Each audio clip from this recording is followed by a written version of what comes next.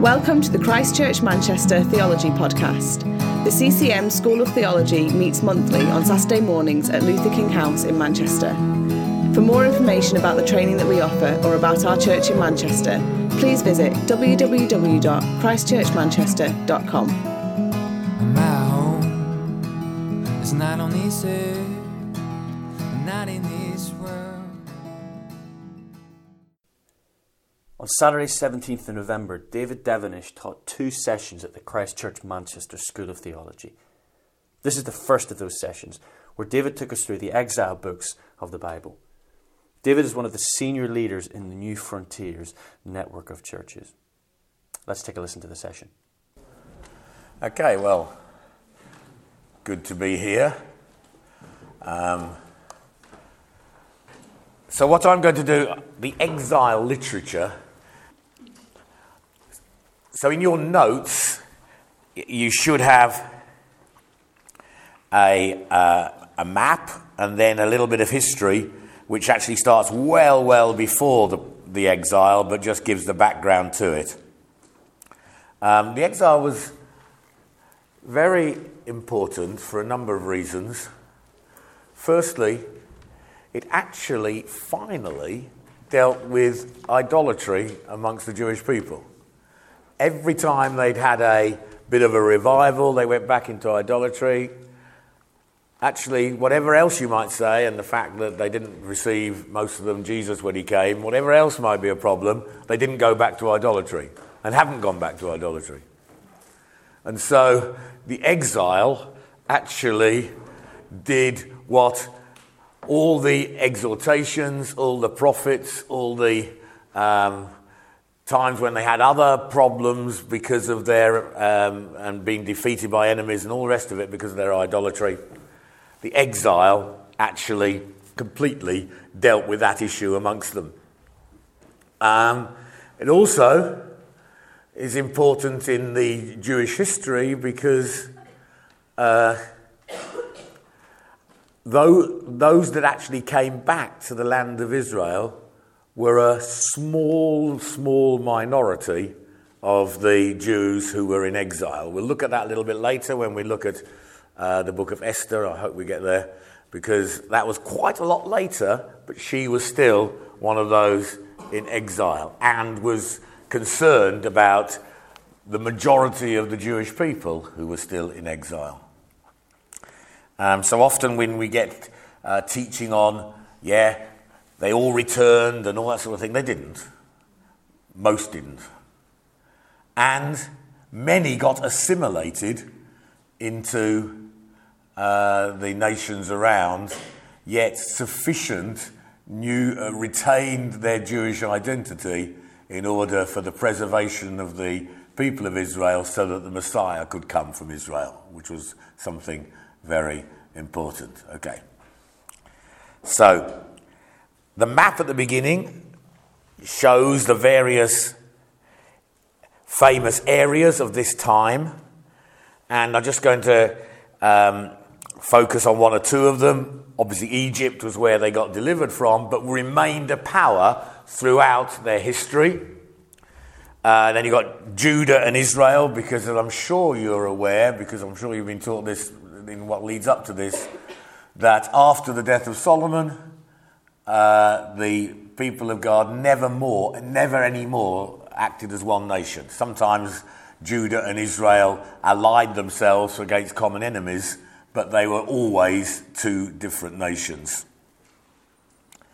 By the way, I'm quite happy to take questions at any point. If I feel your questions are so coming so thick and fast that I can't get through any material at all, I'll just say, well, let's pause for a moment. But feel free to interrupt me, okay? So you've got Egypt, then you've got Judah and Israel, which if you look at that map carefully, when you take the other 2 major empires, Babylonian and Assyria, and Egypt, which was always their rival, what do you notice? They're right in the middle, so they get caught up in international conflicts, whether they want to or not. So early on in their history, the enemy was more from Syria. Then later it was from the big power was Assyria. Assyria had its capital Nineveh, and that's where Jonah got sent to. Jonah got sent to the capital of their main enemies, which was why it was such a problem to him. And the Assyrians were the one eventually, as you'll see from the chart that comes below, took the northern part, that's Israel, the 10 tribes in the north, took them captivity into Assyria. Okay, now, Assyrians are not a very big empire now. In fact, they haven't got their own country, but there are still Assyrians around. I went to an Assyrian village once. They still speak Aramaic, the language Jesus spoke when he was here. This has got nothing to do with the exile, but it's just interesting stuff, okay? So they still speak Aramaic, the language Jesus spoke, and of course Aramaic came because they stopped speaking Hebrew in their ordinary language. They started speaking Aramaic. Of course, that was a result of the Assyrian influence of a related language. And I went to a school in this Assyrian village where a young girl, about 8 years old, recited the Lord's Prayer in the very language that Jesus would have said it. Not that that meant a lot more to me. Okay. So the Assyrians are still around, but they're absorbed in other nations. At the moment, it was in Armenia that I went to an Assyrian village, but they're elsewhere as well. I've visited them in eastern Turkey as well. So then you had the Babylonians, who were the empire that came to after the Assyrian Empire fell. There was a conflict between Babylonia and Egypt as to who would be top nation, and the Babylonians then took, as we'll see, the people from the land of Judah into exile. And that's where most of the exile literature comes from. We don't know much about what happened to the people under the Assyrian Empire. After the Babylonian Empire, you got the empire of the Medes and Persians. Media obviously comes from... Medes obviously come from Media. Elam was the name at that time given to the Persian Empire. So they are the Persians who took over from the Babylonians. And then it was under the Persian king that the people came back, the few that did, into the land of Israel. Okay, the Medes. Any idea who they are today? No? Okay, they are the Kurdish people. Okay, because this is just... I'm trying to get you to relate to it today as well, come on. Because you're all massively keen on all the ethnic groups all around the world, aren't you? Because we've got to reach them all with the gospel, so you must be. So the Kurds, which is probably the biggest people group that don't have their own land, they are the descendants of the Medes, and their language, Kurdish, is still very much related to what's the modern language for Persia, which is Iran, and language Farsi. Okay, so the Medes and Persians, again, still pretty important in terms of world history today. Okay, so this chart, which I just gave you for the background, I'm not going to go through the chart in any detail, but you get the dates, the key events. You've got key threat to Israel, Aram or Syria, it's the same people, Assyria, then Babylon and Egypt. And the Assyrians deported Israel, reported in 2 Kings chapter 17. And what the Assyrians did, this was a clever policy really for maintaining your dominance, but very painful to everybody who was dominated by you. Basically, they took all the people they conquered, they took them from their own land and distributed them in other lands, and then brought people from the other lands and put them with you. So Israel then got populated by other ethnic groups who were conquered by the Assyrians, who later became the, Samaritans. Brilliant. Okay. So that's how that came about. And so that's how many of them lost their identity, because they were distributed across the Assyrian Empire. Interestingly, that's also what the Soviet Union did. So Stalin in particular would take the various ethnic groups. It's why there's still so many problems with different ethnic groups in that part of the world. He would take them all and dump them somewhere else. So the Crimean Tatars, you've heard of them, have you? Okay, you've heard the Crimea. Well, there's a minority Muslim people group in the Crimea called the Tatars. In one night, Stalin took the whole population of several 100,000 in trains and dumped them in the middle of Kazakhstan. So, and we're still, but praise God, we've seen 3 or 4 churches planted now amongst the Crimean Tatars. But I won't get into that story, because in some respects I'd much rather, because it's fantastic through a resurrection and all that sort of stuff. That's actually amazing stories, but haven't got time for it. Okay. And it's not relevant to the it's not relevant to the exile literature, or even the exilic literature. Okay, so Assyria then tried to attack Jerusalem and laid siege to it, and you get this amazing story that's both in Kings and Isaiah, where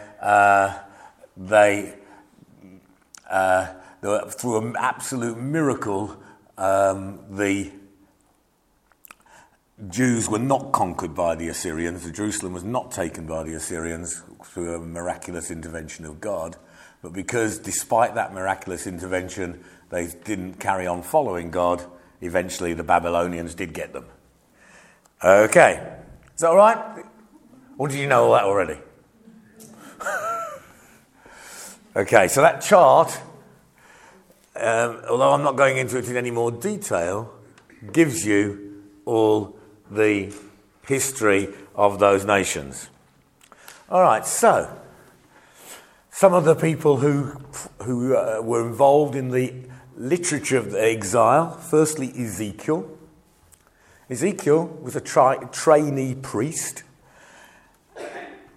and the previous king of Israel, a young boy called Josiah, and you may have touched this already, had found the law of God, which had been lost for generations in the temple. It wasn't lost. Yeah, it was lost in the temple, but they found it in the temple when they did some restoration work. They found, wow, we found the law again. Imagine, they lost the scriptures for several decades, and it is thought by commentators that in the year that Josiah found those scriptures, Ezekiel was born.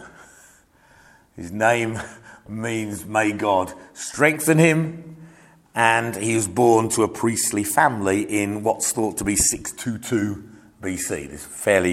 It may be out a year or two, don't worry about that. And by the way, when Josiah, actually, when he found the law of God, even though he was very young, he reformed everything in Israel. So it looked outwardly as if everything was great, but actually people's hearts didn't change. So as soon as he'd gone, he got killed in battle when foolishly got involved in one of these battles between the Egyptians and the Babylonians. And so he got killed in battle, which meant that thereafter, despite his revival, the nation was not changed by it. Okay, many of the people, especially leaders, especially young leaders, were taken into Babylon, and Ezekiel went there aged 25, and living in exile, he became a prophet, and we'll look at some of his prophecies in a moment. He had amazing visions of God, and also effectively had the first spiritual internet, because he was able to tell the people in the land of who were in Babylon in exile exactly what was happening in Israel 1,000 kilometers away while it was happening. So he saw the siege, he saw the glory depart from the temple destroyed. He told them all that was happening during that time. Okay, so he became a prophet. He then had a massive vision at the end of his book about God restoring his people. But when he describes the restored land and the restored city of God and the restored temple, it must be symbolic because the city was shaped like a cube. Does that ring any bells for you? Anyone knows their Bible? New Jerusalem in the book of Revelation, yes. And so when Ezekiel was prophesying about the restoration of Jerusalem, he wasn't having in mind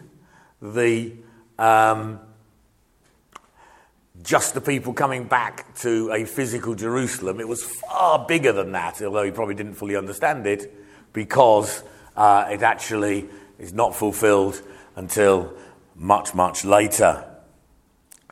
Okay.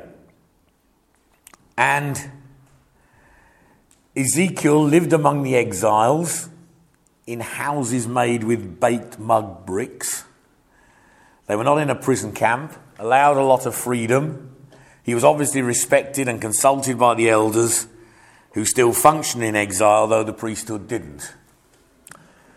Okay, so he also had to act out a lot of his prophecies. If you want a biblical foundation for dramatic acting out of prophecies, then Ezekiel did that all the time, but it wasn't much fun what he did, so don't push it too far. So, for example, because he's living near the brickworks by the river Chebar in exile in Babylon. When he was telling the people what was going on in Jerusalem at the same time, like I just referred to, knowing exactly what was happening, he actually had to model the siege of Jerusalem, and so he had to build bricks that represented Jerusalem, and then he had to lie on one side for goodness knows how long, and then on the other side he had to eat very little, because that's what they were doing they were starving in Jerusalem, so he had to starve in Babylon. He had to cook his food over dung. And so God spared him, because he said you have to use your own dung, and then he protested, and God gave him and said, oh no, you can use animal dung, it's a lot more healthy.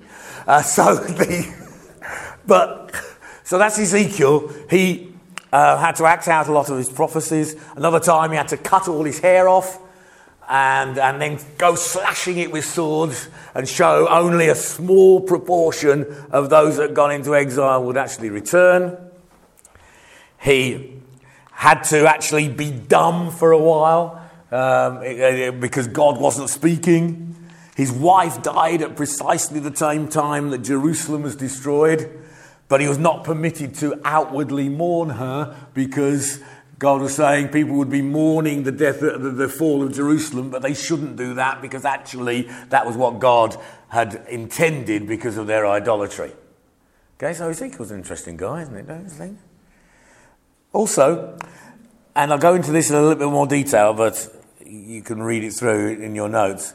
The vision of Ezekiel 1 is probably the most epic and dramatic theophany, that's appearance of God in the Bible. If you want to just meditate on God for a while, the beginning of Ezekiel is probably one of the best places to go.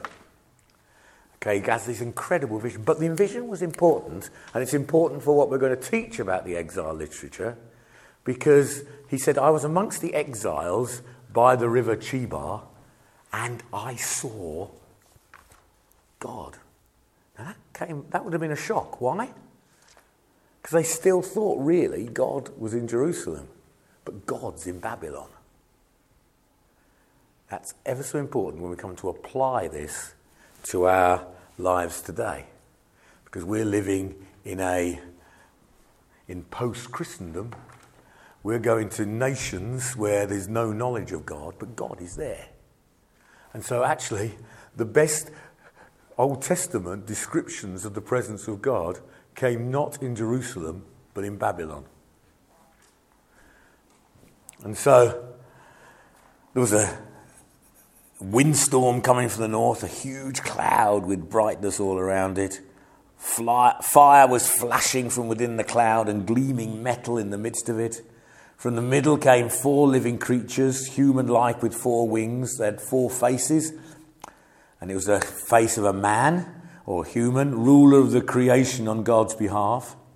A lion, king of the wild animals. An ox, strongest of the domestic animals. And an eagle, most powerful of the birds. And so it's that picture of God being reflected in what he's made, but with the best of what he's made. The wings touch each other, forming an outward-looking square. Collectively, they resemble fire with torches moving between them, a fire in the middle, and lightning flashing out from them. Have you ever read Ezekiel? Okay, so this is all familiar. Every day, okay. Each living creature had a wheel within a wheel. Now, we use the expression today, wheels within wheels, to describe all sorts of strange manipulation and all that sort of thing. Absolutely nothing to do with that at all. The expression that we use in English comes from Ezekiel, but it's absolutely nothing to do with Ezekiel.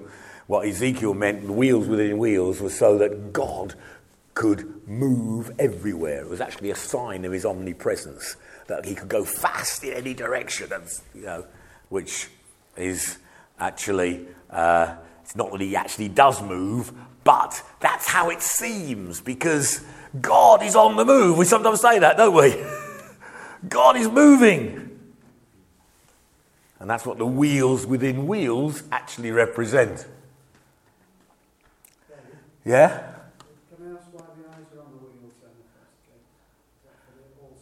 Yes, he also, so exactly.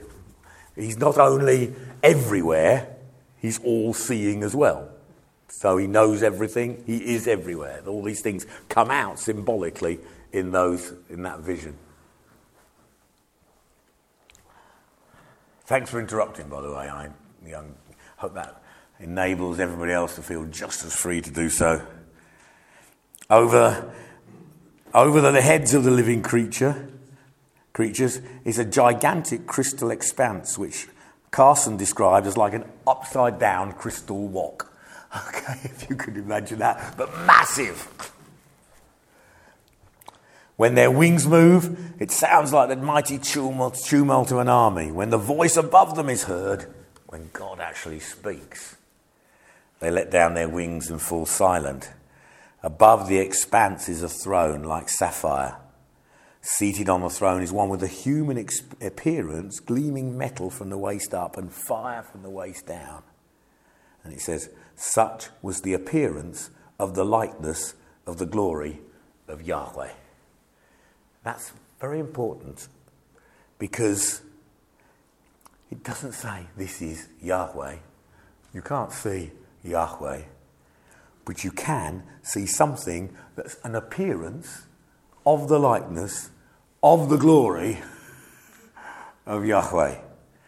And I found this somewhere, translation, it kind of looked a tiny bit like something that was ever so slightly like this, but that doesn't even get close to describing God. Okay. I just wanted to spend a bit more time on Ezekiel's vision, because firstly it's important because he saw the glory of God in Babylon, and secondly it's important because it magnifies who God is. Okay, how are we doing? Gosh. Okay, I just want to...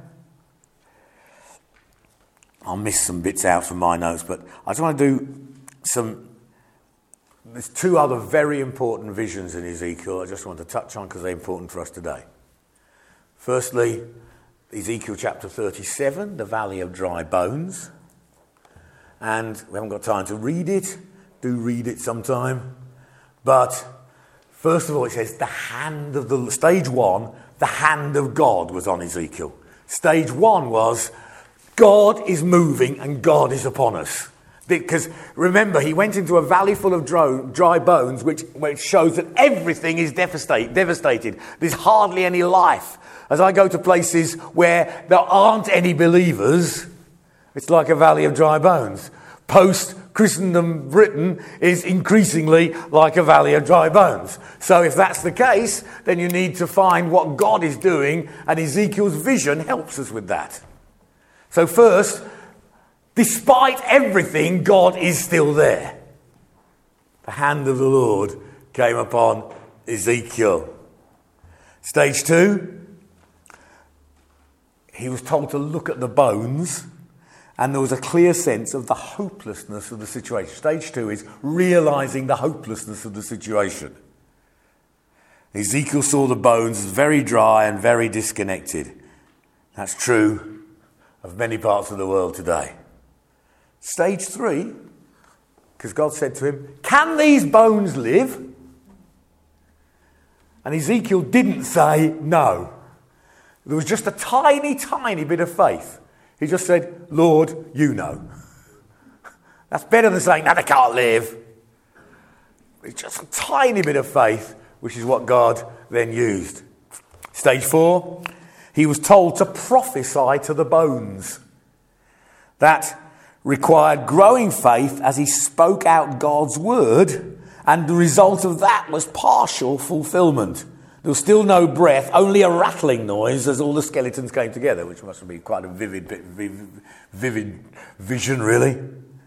Stage 5, he was then told, prophesy to the wind. That was prophetic praying. God calls us in the time in which we're living to speak and to pray. When prophetic praying happened, the Spirit moved and life came into them. And the stage 6, a vast army that God raised out of hopelessness. So I like to preach Ezekiel 37 sometimes. Forgive me, I'm doing a Bible study with you, but I just a little bit of preaching. I like to preach Ezekiel 37 because it shows the stages that we need today. And the other important vision of Ezekiel was chapter 47, the river of God. That was when Ezekiel had seen these amazing visions of the city like a cube. Then he walked from the temple, and the water came out just like a trickle. That's the word used. It's the word. I haven't got a water bottle here, but if you imagine a water, that's it. Yeah, thank you.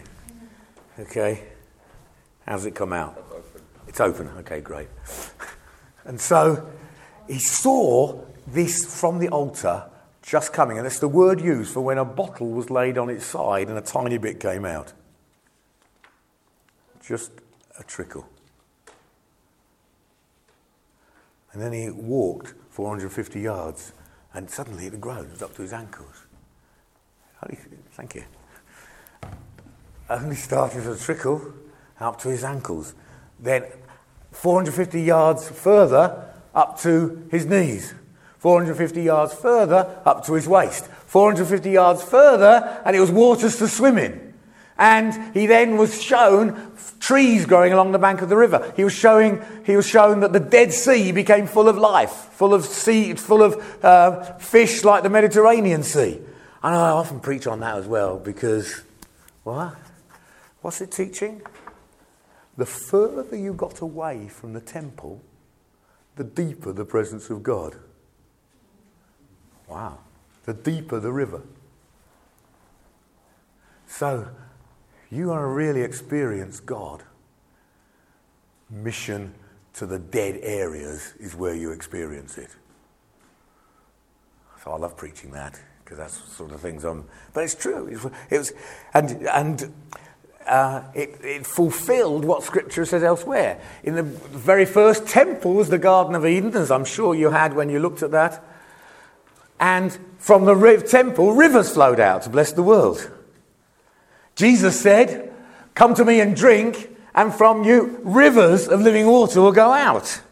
And the holy city in the end was rivers and trees for the healing of the nations. So this is a massive prophetic picture of how God moves. Okay, the further we go in mission from the temple, the deeper the river. Okay, well, that's Ezekiel. We probably spent more on him than I should have done, but I like Ezekiel. In fact, the first time I ever preached in a church, I preached from the book of Ezekiel. I know that sounds stupid. I was about 17 at the time. So, then Daniel. Like Ezekiel, Daniel and his three friends, Shadrach, Meshach and Abednego, were taken to Babylon in the first batch of exiles. They were the young, bright, potential leaders. However, unlike Ezekiel, who was left amongst the captives, they were taken into the Babylonian university equivalent to study. Again, that was a great strategy for Nebuchadnezzar, the king of Babylon. Take the brightest potential leaders, change their names, that's their identity, train them in the best of Babylonian culture and education, promote them into government. Because if you want to really get people absorbed into your culture, that's what you do. Nebuchadnezzar understood that. Didn't quite work with these three, but that was his general strategy. It's a good strategy. If you want to get people totally absorbed into what you are.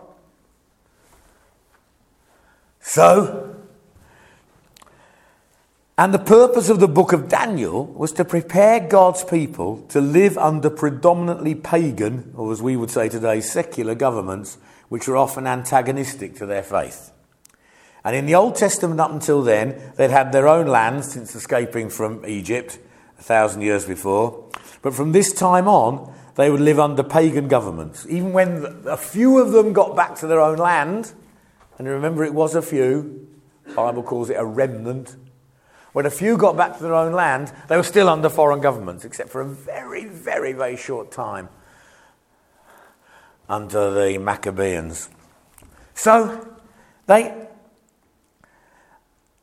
But from this time on, they would have to learn how to live under pagan governments, often cruel empires, and had to learn how to adapt and work in that environment whilst remaining true to the faith, and indeed influencing those governments with their faith when they could. That's exactly the position of the Christian church in most of the world for most of history. Okay, there's been times in Western history where the church was actually sharing in government, and to be honest, they were not the brightest times of the church. Okay, when the Pope could raise an army and all that sort of stuff, was not actually a tremendous blessing for the expansion of the true gospel. But actually where the church has prospered in real spiritual terms as opposed to political terms is where they're like they were in Daniel. Okay, still true today. Where the church becomes too much identified with the government, in the end that spells its own corruption. And we're seeing that in some parts of the world today as well. And the church becomes identified with a particular political party or something like that. Whereas actually the church's role is to be like Daniel, influence, which Daniel did, but not identification with. Do you get that difference? And you learn that from the exile literature. So it's pretty important, isn't it, this session? Exile literature. When I was preparing, I wasn't quite so glad that Andy had asked me to do this one. But once I'd prepared, I felt, yes, okay, this is great.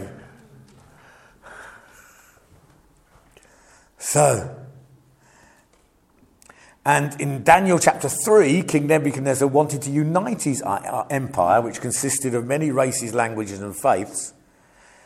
And Nebuchadnezzar was probably a bit insecure because of some of the dreams he'd had. So he decided on building a massive gold statue, which is like a little plinth, really, on a plinth, 90 foot tall, a foot wide, and then ordered all who worked for the government from those different ethnic groups, whenever they heard the orchestra play, they were to bow down and worship this massive statue. Such statues were often known in the ancient world to glorify some monarch, as they still are today.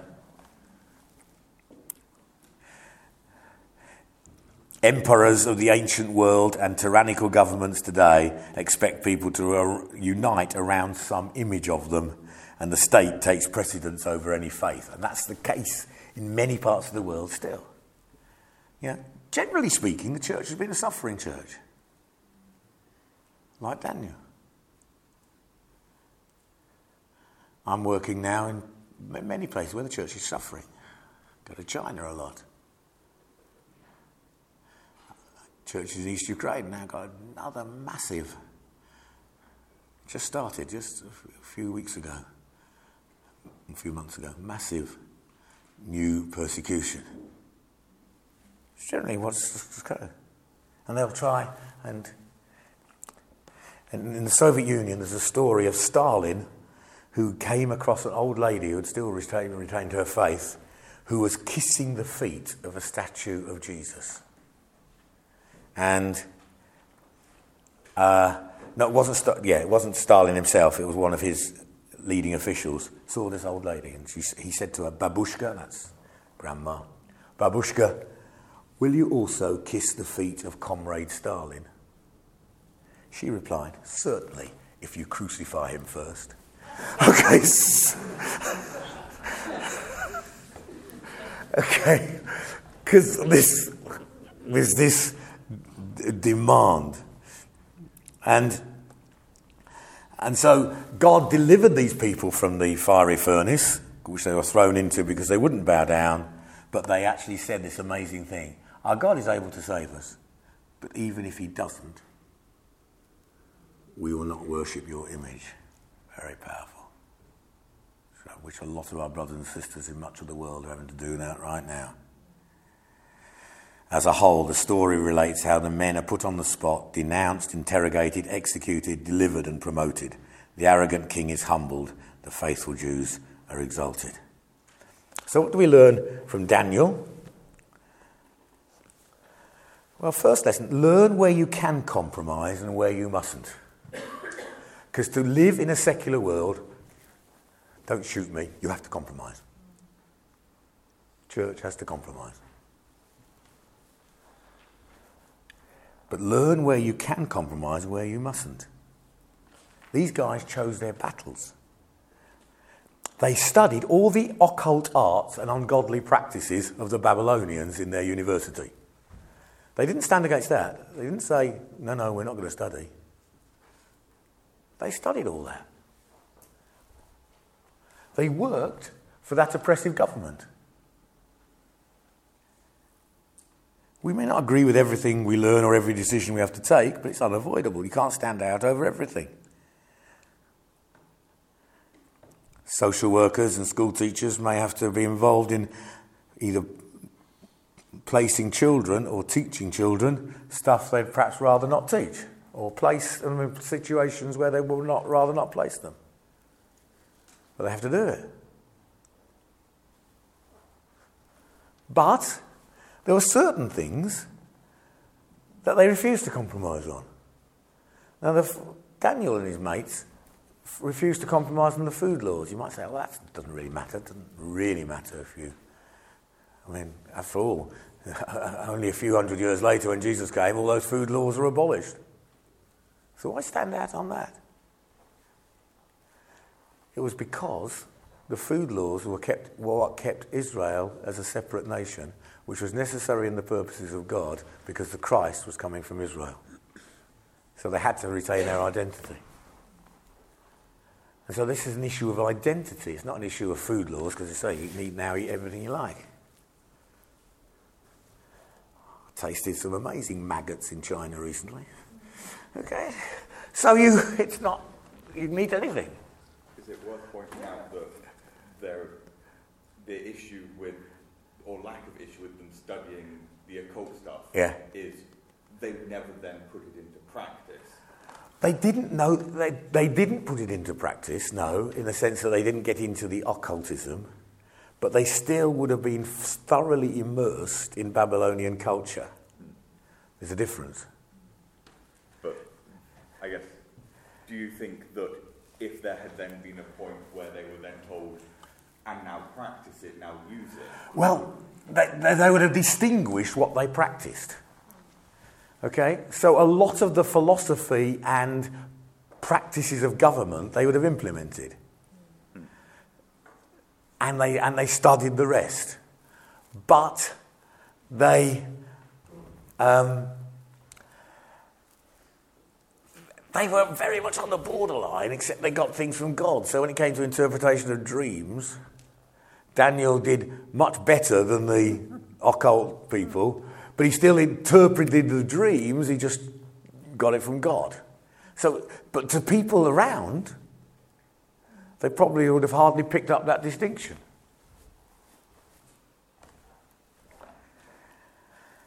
And then in the chapter we read, they refused to give glory to government that could only be given to God. And to be honest, I find Christians compromising on that.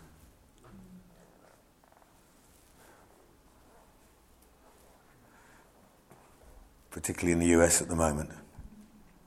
Okay.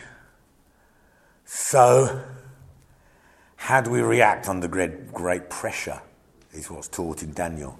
Pressure from authority. There's an evil spirit at work. You see, the Bible looks at government in two ways. On the one hand, it says the government is appointed by God, and therefore you obey them on things, and you pay your taxes and all that sort of things, I'm sure you do. But it also sees, and different books of the Bible take a different stance, but both are true. So Romans, in the New Testament, Romans says you obey the authorities. The book of Revelation says they are demonic powers. And both are true. And it's hard to get right. And sometimes believers get deceived. So many evangelicals supported the rise of Hitler.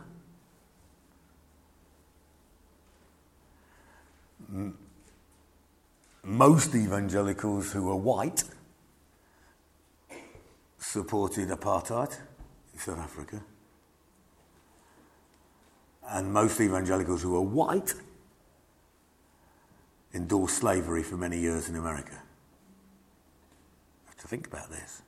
So actually, what the exile literature teaches us is we've got to know where we compromise and where we don't. Because we don't compromise on those essential things. Are you following me? Now, I'm not going to be able to answer all those questions in this short session when I've got loads of other literature to get through. So pressure from conformity, everyone else was bowing down, all the languages would unite, and pressure from intimidation. I don't know what I'll do faced with death. The person I was working with, and I'll be seeing again in 3 leaders from a particular country who all got 6-figure prices on their heads from a terrorist group in that country. Okay? They're still planting churches there, but they have to be very careful. Daniel also gives us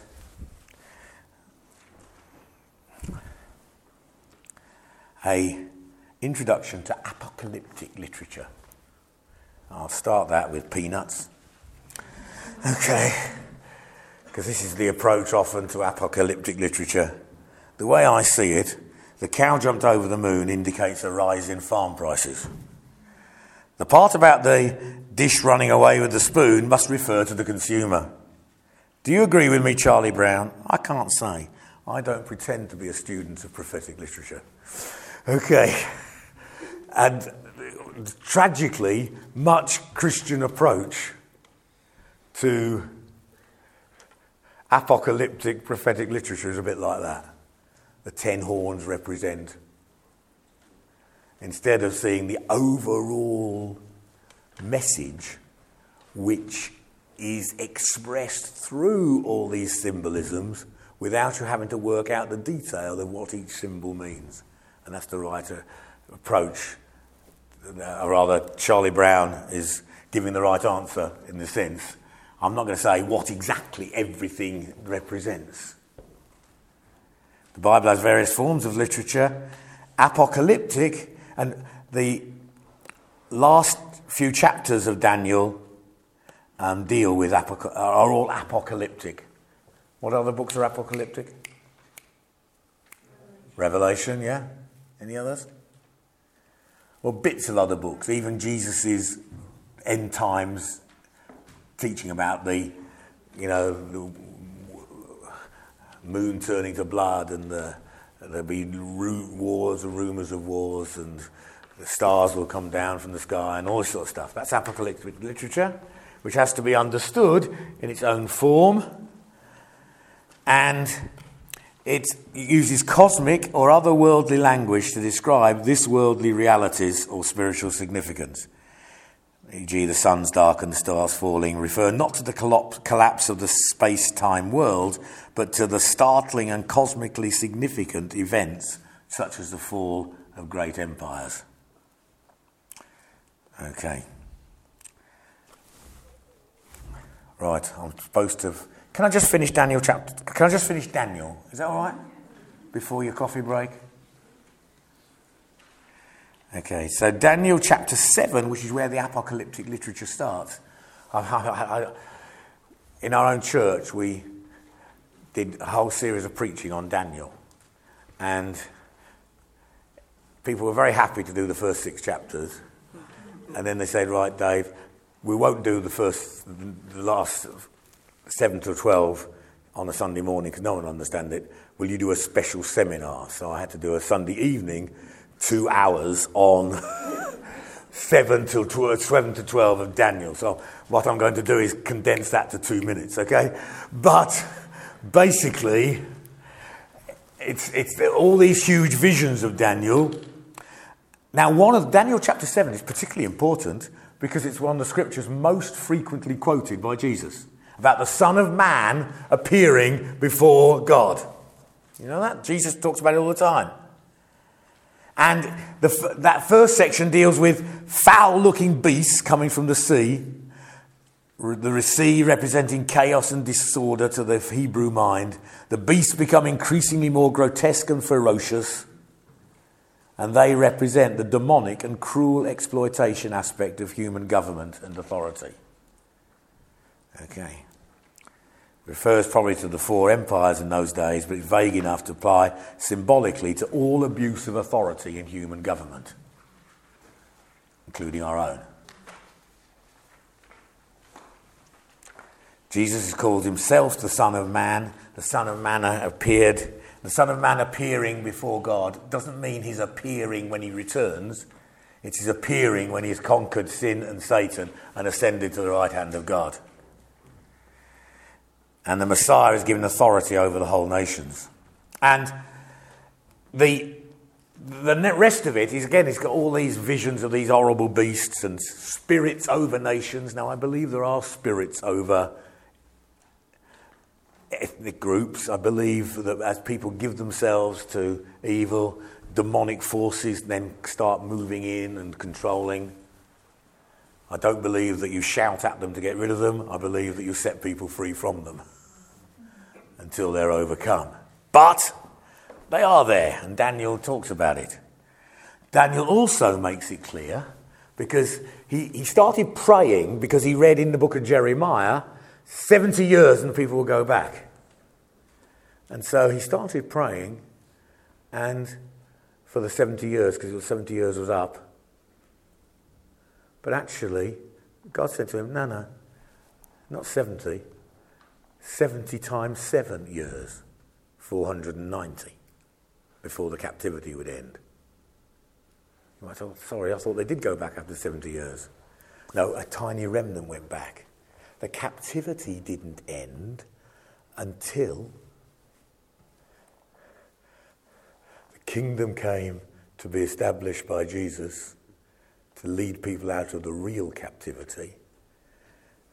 And the end of it was demonstrated in the fall of Jerusalem in AD 70. Okay? Because now, when Jesus came, freedom was announced and was received by some. The captivity didn't end until then. They're always ruled by other powers until then. Most of them were not in their own land. And then Jesus transformed that and said, yes, not only you're not in your own land, but the gospel's going to go to every land. The freedom from captivity will come to every ethnic group. And Daniel is the first one to introduce that I give a quote here. In the meantime, the Israelites, 490 years, in the meantime, the Israelites were to live out their faith in a Gentile world under circumstances that will make it more and more difficult to do so. They had to count on the sovereignty of God to sustain them generation by generation, crisis by crisis. They also had to trust the power of God to control the flow of world empires as they rose and fell. God's agenda is never in jeopardy. Nevertheless, they had to be prepared for the long term. So does the church today. Even Christ's people today are not exactly thrilled over that word. We tend to prefer a quick fix approach rather than the long view of discipleship. Not only Daniel 8, but Jesus himself has taught us better. He said, we'll hear of wars and rumours of wars. Nation will rise against nation, kingdom against kingdom. But these are not the signs of the end. They're still quoted as the signs of the end. Jesus said, but this is not the signs of the end, and yet many Christian books say these are the signs of the end. I don't get it. They are simply the way things will be in the present age. And it is in and through these bumps and jumps and lumps of history that we are to prove fruitful and faithful, I would say. Let's have a coffee break. Let's look now at Jeremiah.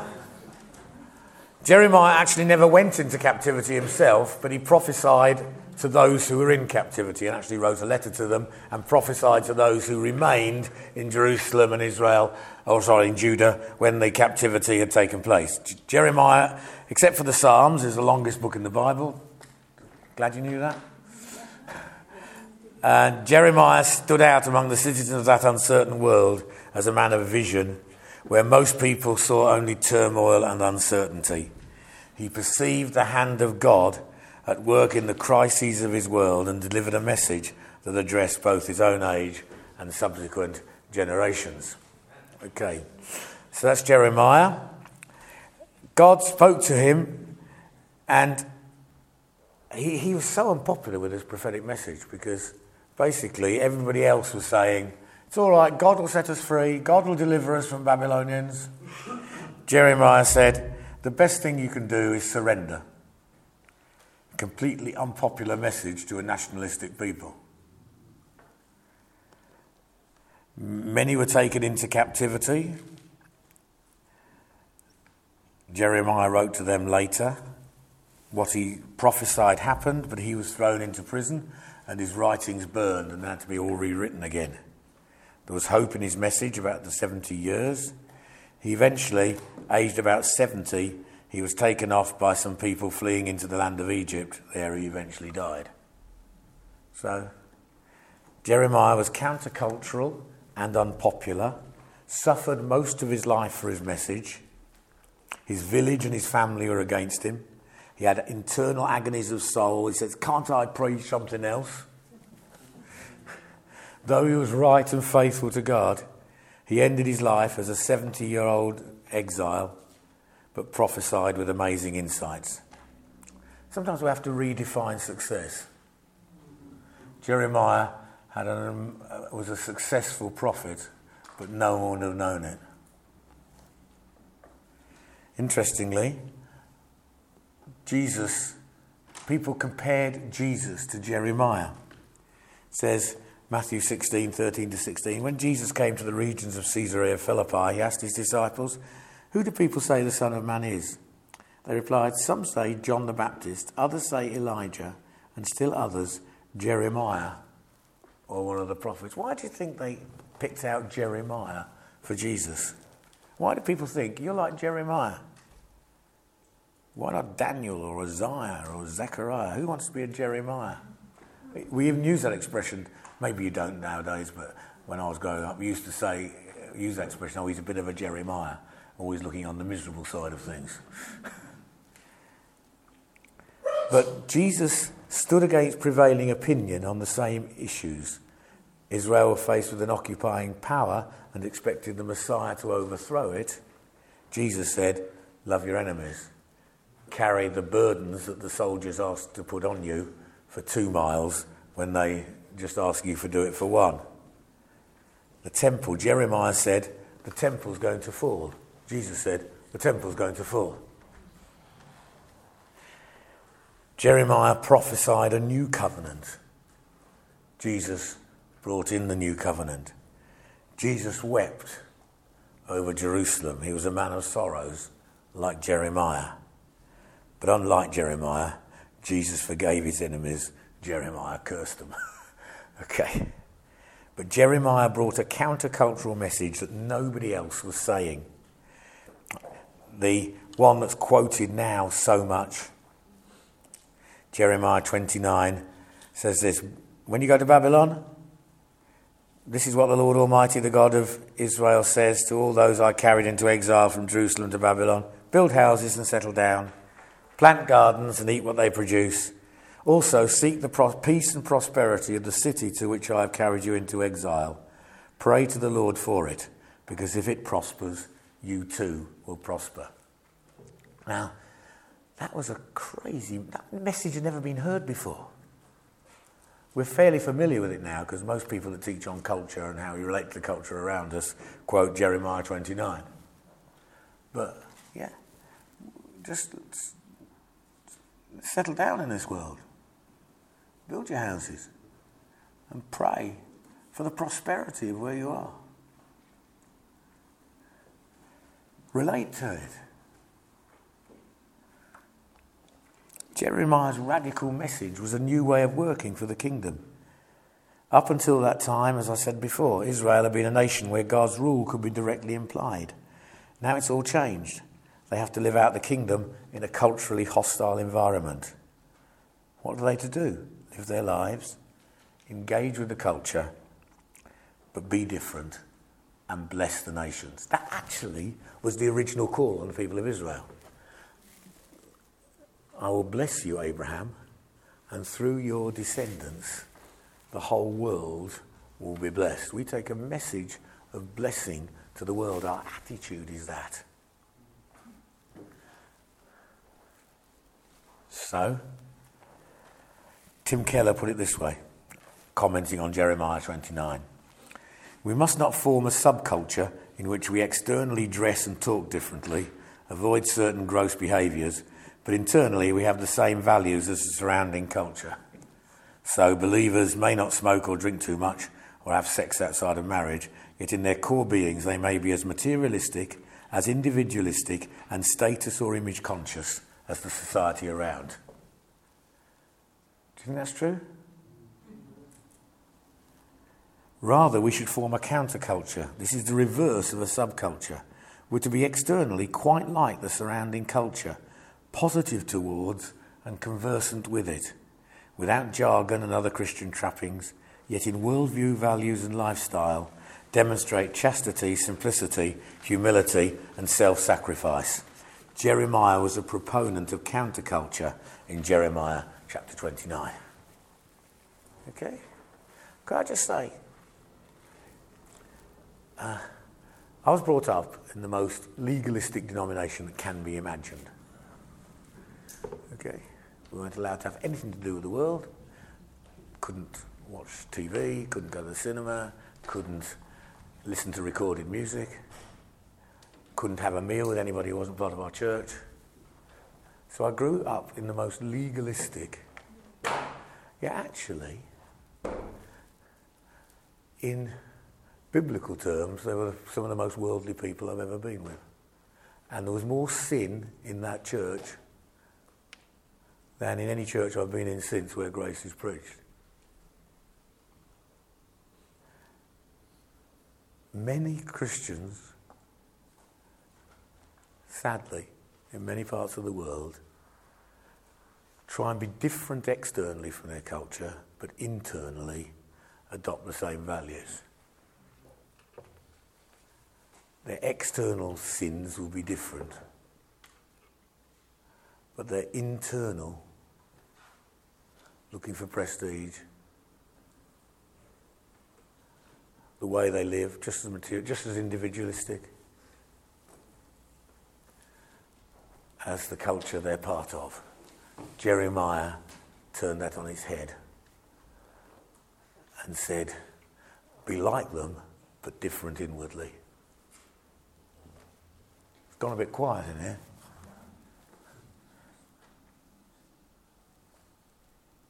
Do you get what I'm saying? Then Esther. Esther is a superb book. Any of you read Esther? Okay. Superb book. Brilliant story. God's never mentioned in the book.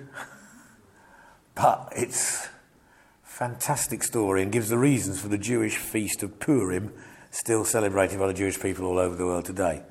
It's also a joke story. It's a funny story, even though recording serious and dangerous events. It's full of surprises and even jokes. A moment in history of the great Persian Empire, because that's later. Remember, the Persians took over from the Babylonians? Yet full of humorous exaggerations, feasts that last 6 months, gallows as high as a 6-story building. Even the names of the people mentioned are all joke names. It's demonstrating the achieving of God's purpose, the rescue of the Jews, but pokes fun at the foolishness of proud rulers and their stupidity in making decisions. I don't know what would be the equivalent today, Blackadder, or horrible histories. But Esther is like full of irony and humour. Humour takes the edge off horror and makes it possible to read a story we would not otherwise be able to read. I was meeting with the leaders of our churches in the war zone of Ukraine. But I met with them recently, and they were talking about the things they're now going through in terms of persecution. And every 5 or 10 minutes was massive jokes. They were roaring with laughter all the time. Book of Esther's like that. And that's what oppressed people sometimes have to do. King Xerxes, who it's about, was the ruler over the Persian Empire, a great figure in world history. I remember learning about Xerxes at school. But the Hebrew Bible calls him Ahasuerus.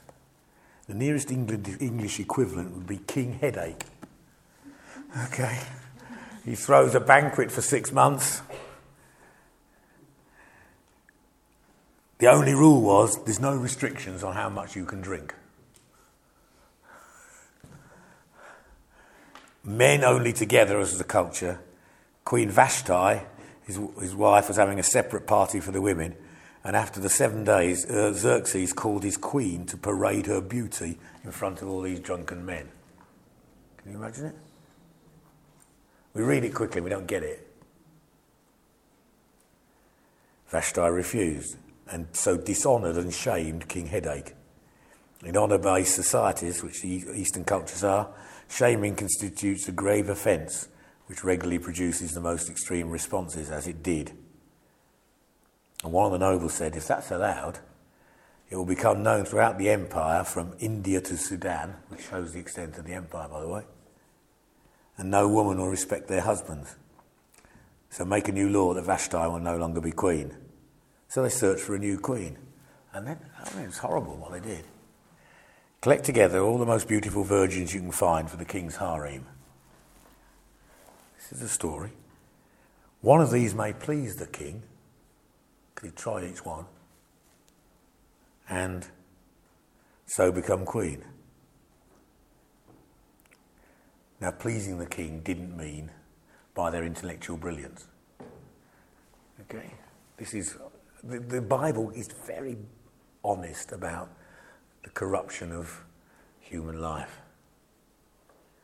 One of the beautiful virgins was a Jewish orphan girl called Esther, who lived under the care of her cousin Mordecai.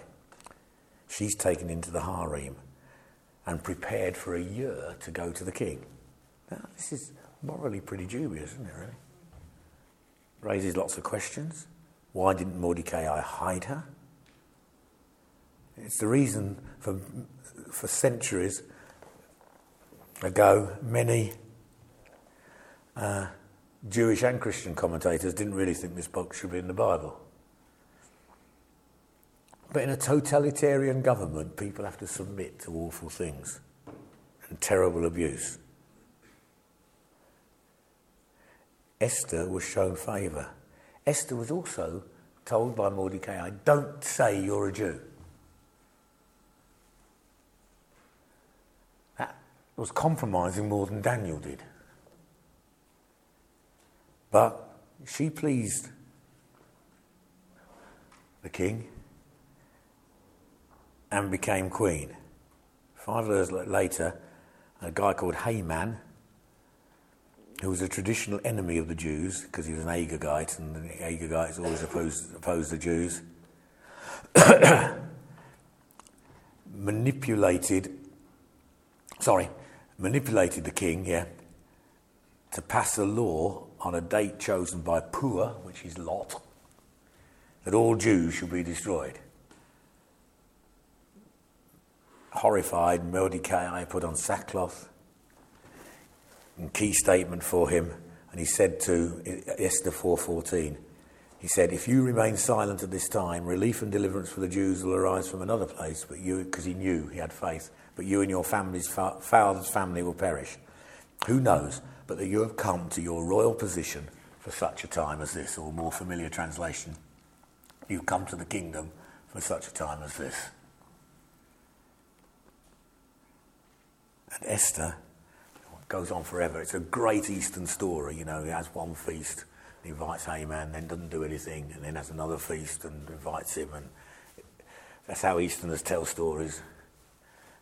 When I'm preaching in the East, my stories are all too short unless I really go through them. And the Bible does that. Sometimes it repeats the whole story. Have you noticed that? Well, that's just because the Bible's an Eastern book. And other bits it just goes over quickly. And Haman, he thought he was going to be honoured, and then Mordecai was honoured, so he knew his number was up.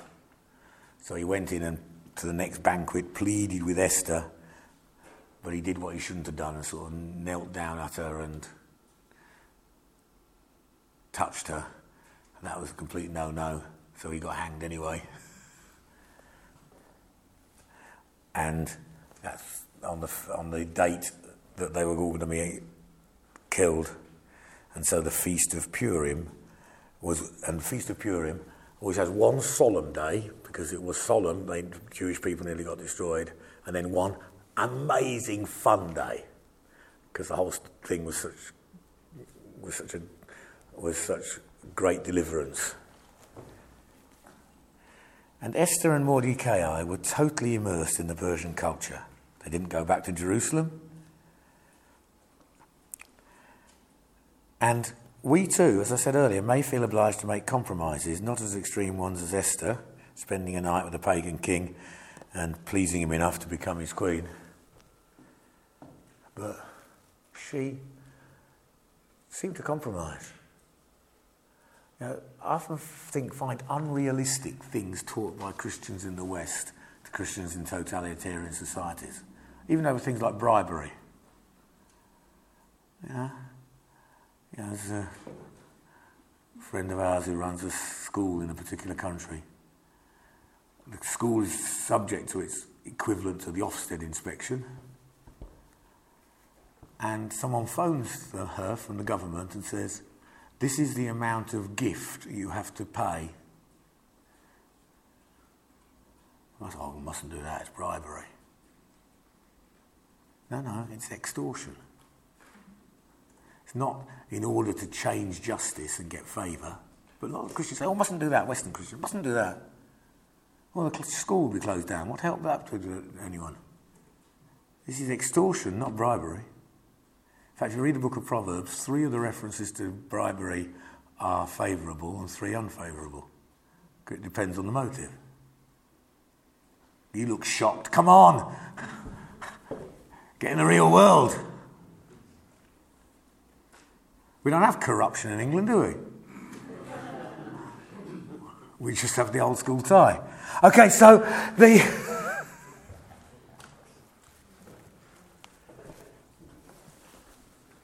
They also took advantage of favour. There will come times when people get favour, and that's the time to say, okay. And in her when she was favoured, she acted in a way that set the whole people free. They seized the moment of destiny at great personal risk. Esther submitted to all sorts of things that we'd think were dreadful, but by daring to stand up when it mattered, she accomplishes the purposes of God.